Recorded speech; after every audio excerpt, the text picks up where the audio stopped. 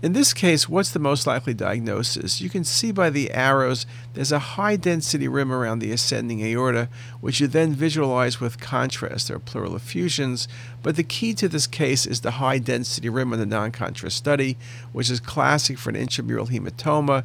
There's no pseudodissection here. This is not a normal aorta with plaque, but there's no aortic dissection at this point. This was a classic example of an intramural hematoma.